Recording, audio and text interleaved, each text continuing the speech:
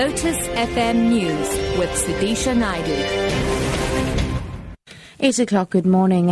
The Advertising Standards Authority has warned roads agency SANRAL that it will face strict sanctions if it fails to comply with ASA's order to withdraw a misleading e-toll advert. The ASA found that the radio commercial was misleading in that it suggested that the new e-toll dispensation and associated discounts were already available to motorists. However, the 60% discount has not yet taken effect. Dispute Resolution Manager at the ASA, Leon Chrobler. It created this impression. It didn't give you the clarity of the fact that these new discounts with various, reductions in rates and whatnot have not actually come into place. They still have to be signed into law, and then, things will take effect. So we've asked SANRAL to remove the advertising. If there are repeated instances and further breaches, there are various other sanctions we could look at. It could include the removal of it or the pre-approval of the advertising at their cost, etc., etc. The Food and Allied Workers Union Fawu has confirmed it helped pen a statement after COSATU's Special National Congress in Midrand calling for a workers' summit. The summit will include unions outside of the COSATU fold, a move widely seen as a step to decide on a new labour federation.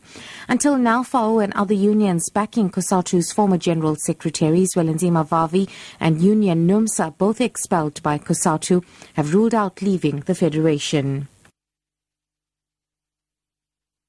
Government is considering desalination as a possible solution to droughts. South Africa is the world's 30th driest country. Minister of Water and Sanitation, Nomvula Mokonyane, made the comment while touring drought-stricken areas in KwaZulu-Natal. Mokonyane says they are looking at various solutions to water shortages. To look at the interventions that we have made, both short-term and medium-term interventions.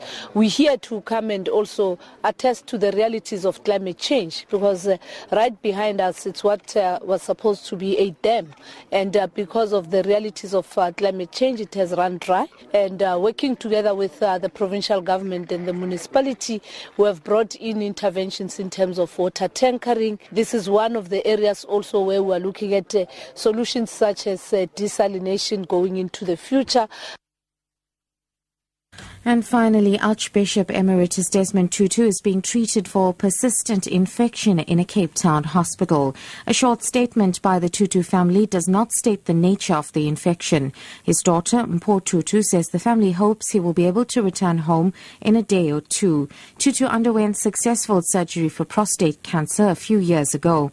Earlier this month, he and his wife Leah celebrated their 60th wedding anniversary.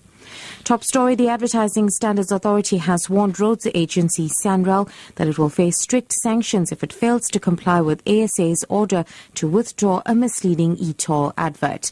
I'm SUDISHA Naidu for Lotus FM News. Morning